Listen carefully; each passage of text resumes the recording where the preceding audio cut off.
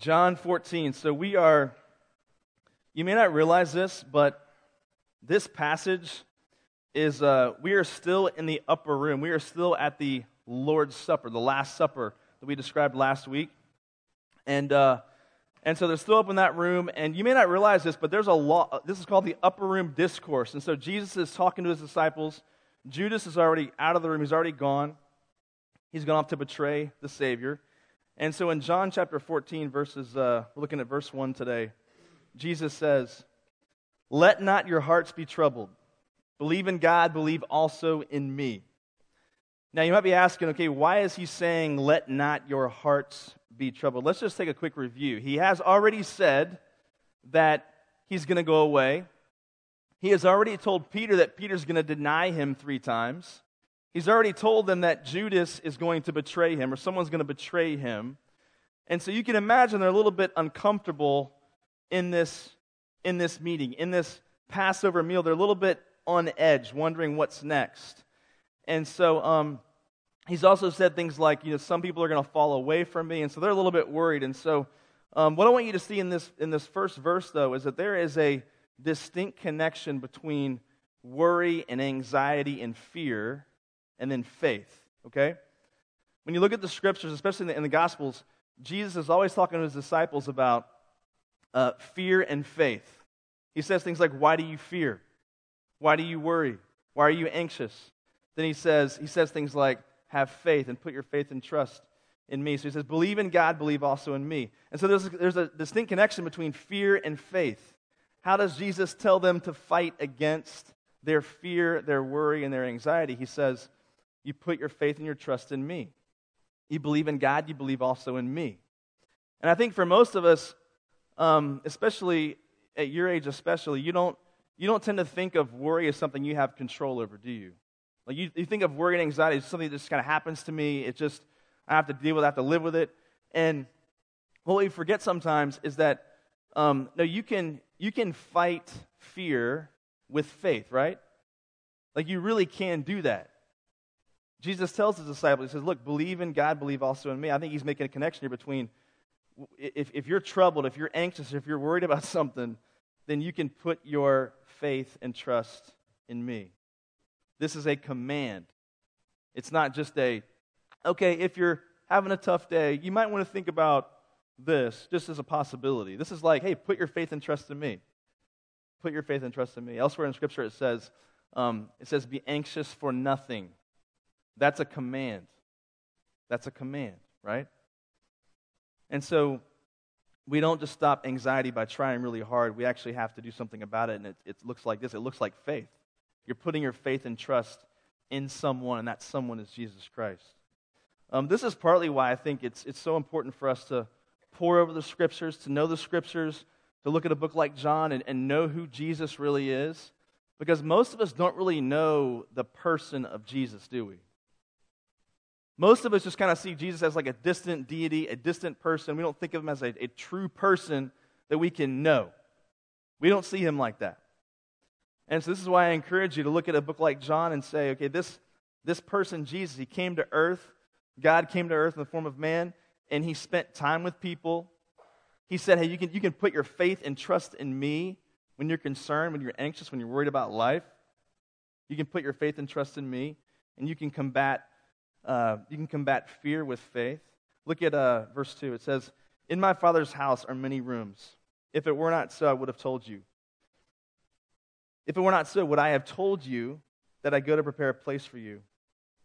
And if I go and prepare a place for you, I will come again and will take you to myself, that where I am you may be also, and you know the way to where I am going." Now this verse, I know most of us always think of some passages, some Bibles say, "In my Father's house are many" what? What's the word? Mansions, right? That's a translation that a lot of people don't really like because it doesn't really give the right picture. Because most of us think like, oh, mansions, right? You think of the bling. You think of like, how big is my mansion going to be? That's what you picture in your mind. And I'm not saying heaven's not going to be beautiful. I think it will be. But I think in this passage, what he's trying to communicate is that that there are dwellings with God, that he's trying to paint this picture. And so in that day, when a Jewish son got married, his dad would build a room onto the house. Imagine that for just a minute.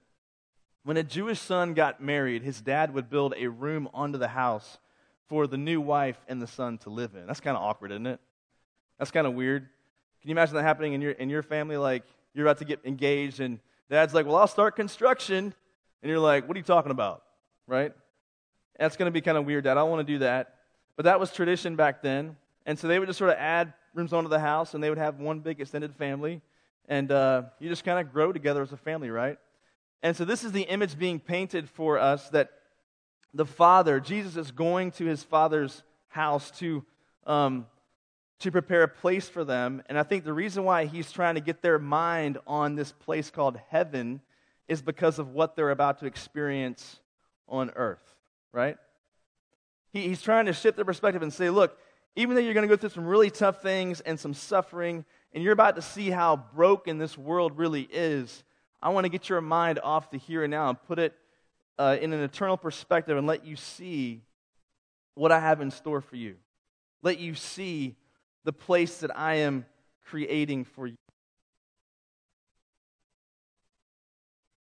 Right, how's that? That's 2 weeks in a row I've had mic issues, so it's a curse. It's a curse. All right, so where are we? So we're talking about verses 2 to 4. Okay, so I think the disciples are about to see some crazy things go down, aren't they? They're about to see like the true brokenness of the world that you and I live in. And I know that for those here in the room now, like, you don't have to look very far to know this world is broken, do you? I mean, I think of this past week when I heard the stories of what happened with this accident and with Kevin and the whole situation. It's like there's a family out there who was just innocently driving their car one day, and now their 6-month-old is just gone. Died. Because of someone else's irresponsibility and foolishness, right? Like, you don't have to look very far to know that we live in a broken place.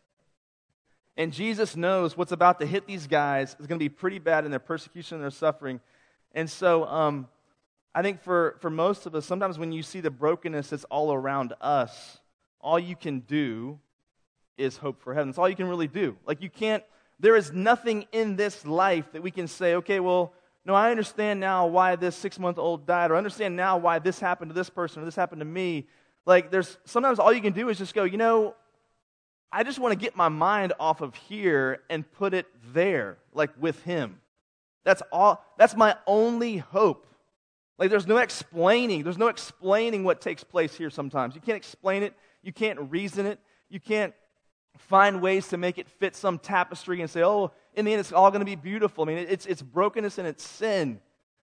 And at times, all we can do is just say, in the end, he's going to make it right. That's all I can say. In the end, we're going to be with him. If you're a believer, we're going to be with him. That's all I can say. That's all I can really hang on to in the end. Look at verse 5. It says, Thomas said to him. Now, Thomas is known as what? Doubting Thomas, right?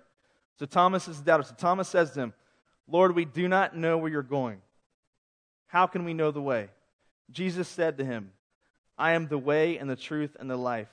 No one comes to the Father except through me. If you had known me, you would have known my Father also. From now on you do know him and have seen him. So Thomas is known as the doubter, the doubting Thomas, right? And this is why I love Thomas, because Thomas is the skeptic of the group. Thomas is the cynical guy, he's the skeptical guy. And I love the fact that Jesus included a guy like that in one of the 12. Isn't that encouraging to know that Jesus did not choose these men based on like the muscle of their faith, based on like their ability to have great faith and great passion for him, right? That's not why he chose these men. He chose these men so that he could be glorified through these empty vessels, right?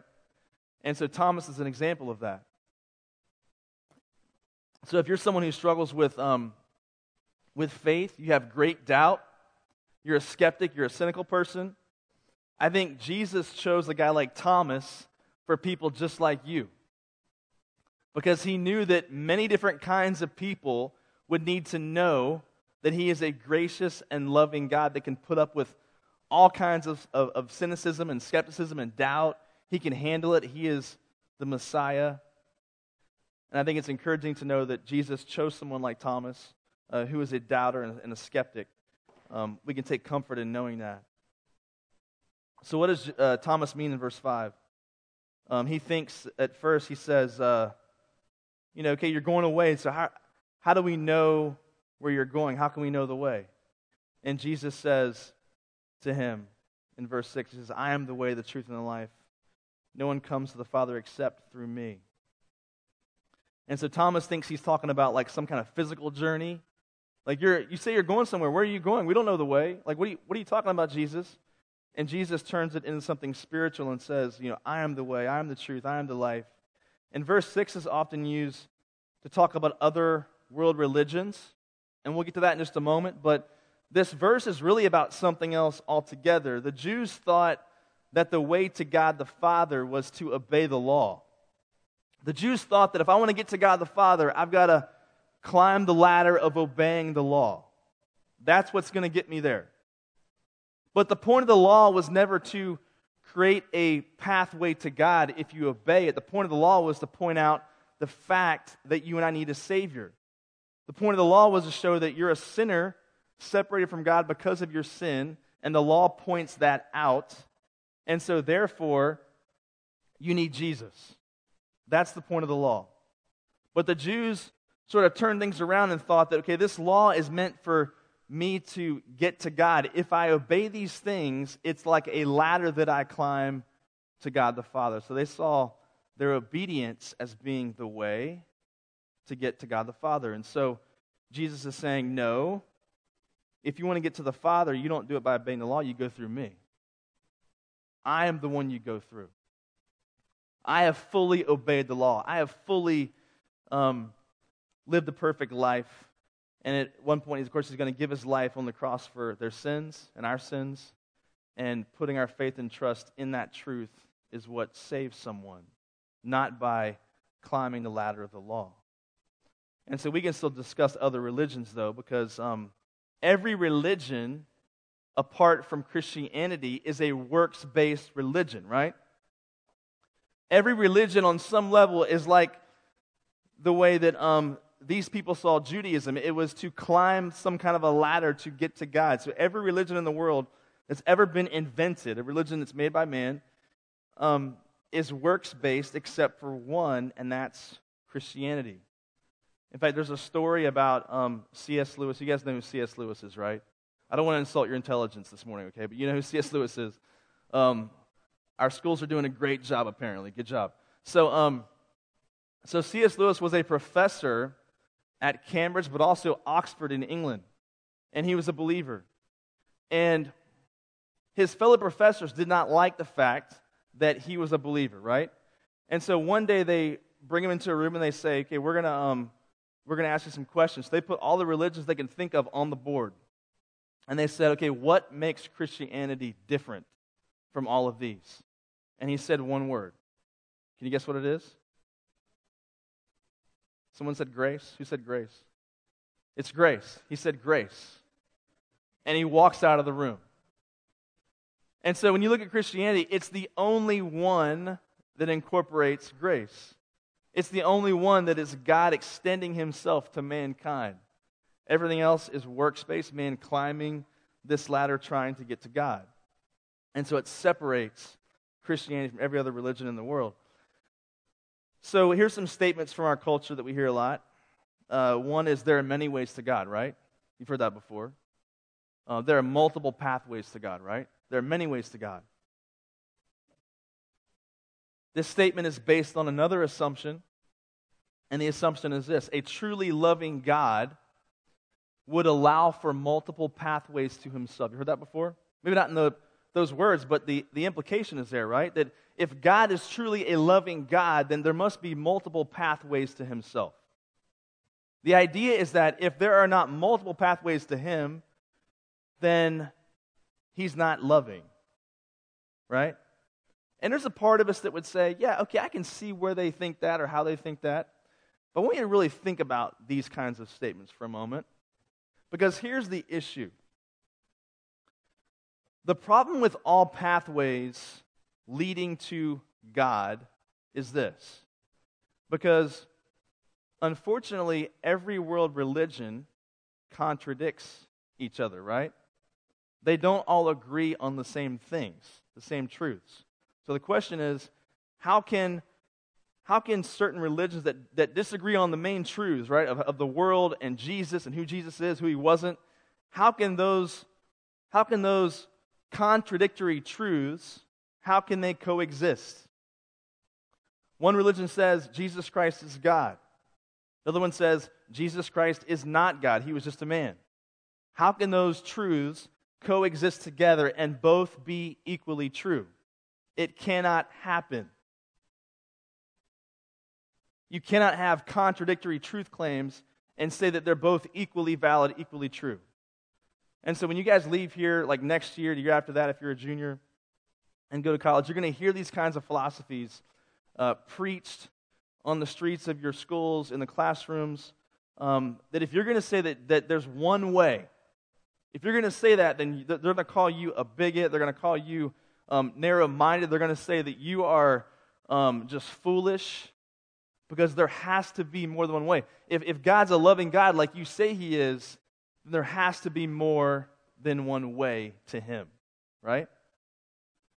And so what you have to know, though, is this. I would argue it this way.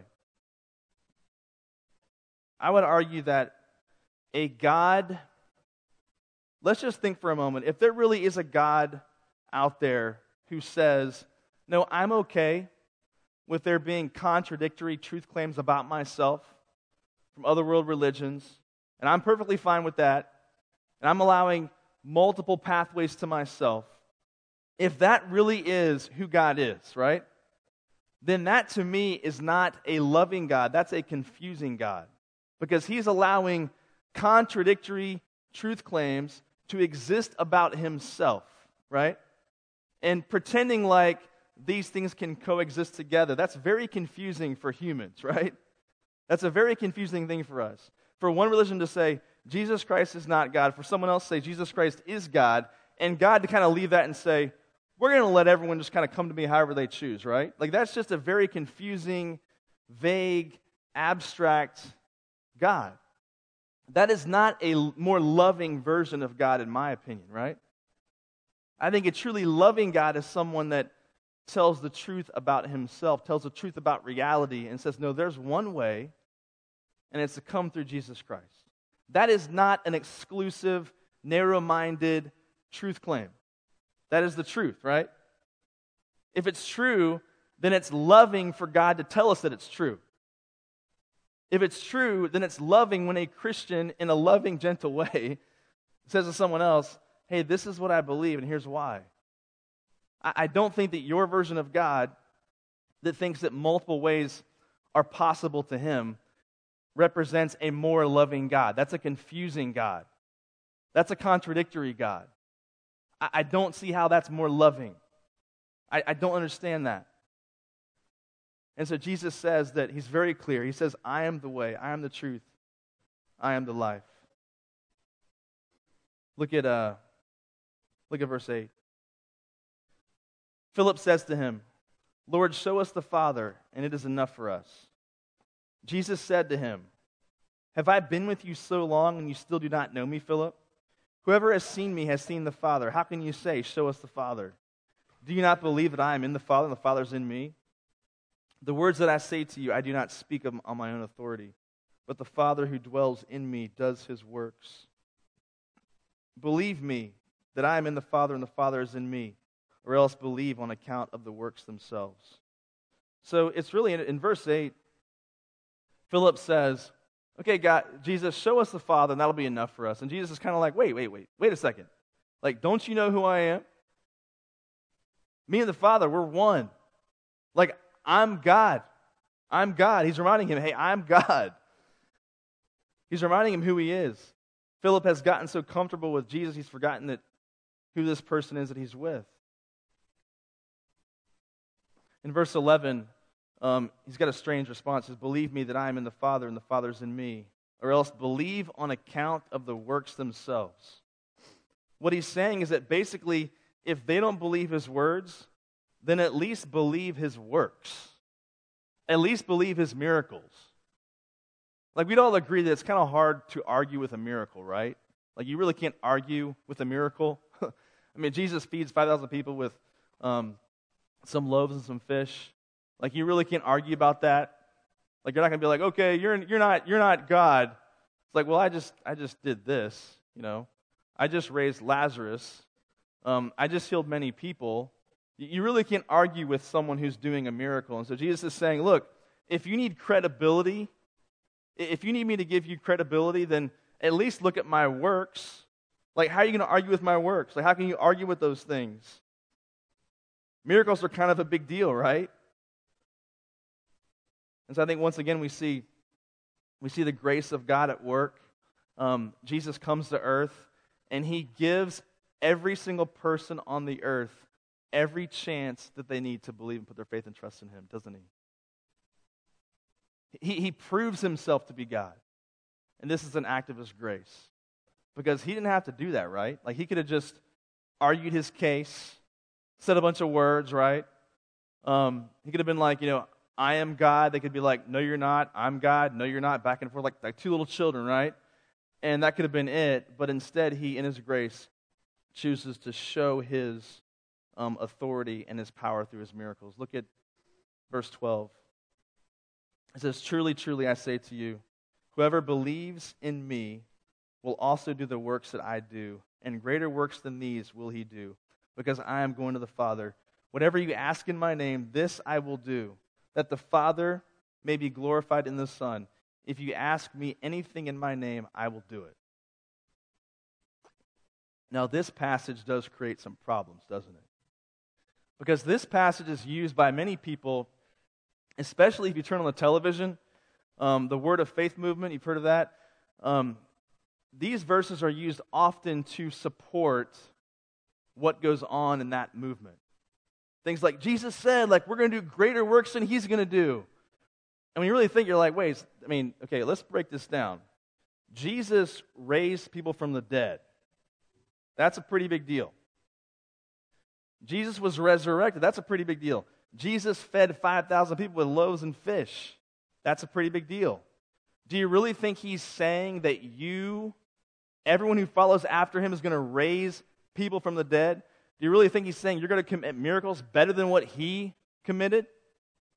Are you really wanting to say that about Jesus and what he's saying here with these words? What he's meaning by these words is that the disciples were going to have a bigger reach throughout the world than what even he had, right? The disciples were going to go further. They're going to go throughout the empires and minister the gospel. Jesus never left Palestine. He never left Israel. He never left that little tract of land there in the Middle East, right? Never left it. And the disciples are going to go further and tell even more people about Jesus Christ. Think about Peter in the book of Acts. He preaches one time. First sermon that we know of. And 3,000 people come to faith in Jesus, right? That never happened to Jesus, right? He never had a sermon that 3,000 people came to believe in him. Now, could he if he wanted to? Of course he could have. I'm not limiting him. But he's saying to the disciples, like, you're going to do bigger works when it comes to the Great Commission, and you're going to have a farther reach than what I had here while I was on this earth. And so we can't abuse Scripture when we look at these kinds of things. And then in verse 14, he says, if you ask me anything in my name, I will do it. Another verse that people use and take out of context. They'll say things like, well, you know, I'm really praying for a Lamborghini, and if I say in Jesus' name, I mean, he's got to come through, right? In Jesus' name, I'm going to pray for fill in the blank, right? So what does it mean to pray in Jesus' name? Here's what it means. It means that you pray for the things that he cares about. It means that you pray for things that are going to bring him glory, going to bring his name glory. You pray and you care about those things, right? And so when you think about Jesus, when you think about praying for something, when you pray in his name, you are praying for things that are going to bring him glory and honor. You're going to pray for things that that he cares about. And as your heart becomes aligned with his heart, you're going to begin to care about the things that he cares about, right? This is what he means in this passage. Look at verse 15. He says, "If you love me, you'll keep my commandments.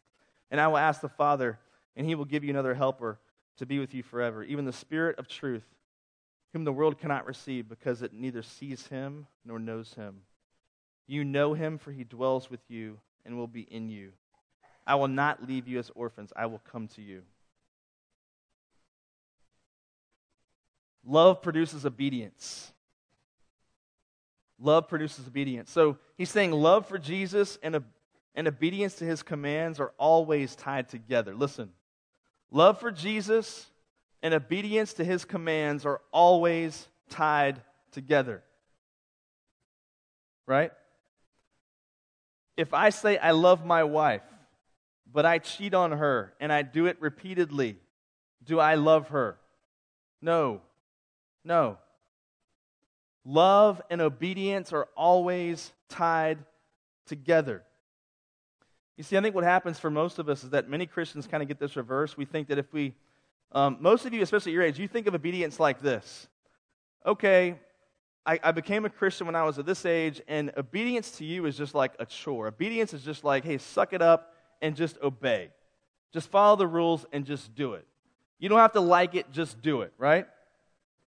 And you think to yourself, okay, if I obey, then at some point my heart's going to kick in and I'm going to love him. I'm going to be passionate for him, right? We kind of get this reverse, but it's really the opposite. Love produces obedience. Love inspires obedience, right? And I think this is partly why, the main reason why many people that are your age now, 5 years from now, they turn their back on God because they've been living this life kind of reverse where they've just been obeying and kind of going through the motions and their heart's not been caught up with Jesus.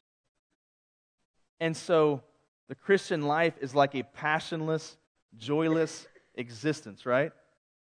And they're waiting for their heart to kind of click in and follow their actions, and it never really does. And then they just go, you know what? I'm done. I'm done with the facade. I'm done with the game. I'm done being a hypocrite. And they forget that it's love that produces obedience, not the other way around, right? The second statement you can write down is this. Obedience divorced from love does not last. Obedience divorced from love does not last. So this is the very reason why so many people, when they get out of the house, they abandon the faith, because all their life they've been living this kind of obedient life, but it's been a facade. There's no passion, joy, and love for Jesus, right? And so some parents will often pull me aside and they'll say things like, we've got to teach these students that you have in the Outback, we've got to teach them how to defend their faith. And I agree with that on some level. I agree that we should have series on like apologetics and defending the faith and so on, but here's the problem I have with their statement sometimes, though, and it's this. Because I think what they're saying is the reason why kids are falling away from the faith these days is because of those professors in the university. And I'm like, yeah, that's part of it. That's a little bit of it. But I want to say to them, look, the best way to teach our kids to not abandon the faith is to teach them how to love Jesus, right? Because a professor in a university is not going to sway someone who is in love with Jesus, right? Not going to happen. Now, it's helpful to discuss arguments and defense and those kinds of things, but if the kid doesn't love Jesus, it's not going to matter, is it? And so we teach you to defend the faith by teaching you how to love and pursue, be passionate about Jesus, right? You cannot divorce love and obedience. You cannot do it. You cannot do it. And so what I want to do now, it's late. I'm going to dismiss you guys to your breakouts here in a second. If you're new and don't know where to go, just head down the hallway right here and you'll see like your grade and gender on one of the doors there. You can just find your room and go in there. And I've got kind of a new guy checking things out today. Where's Jonathan? Is he around? Where's Jonathan? He's there at the back. He's going to be with my sophomores today. So just, guys, be respectful of him. Don't pull at his beard, those kinds of things. So you guys are dismissed. The questions are over here on the ping pong table.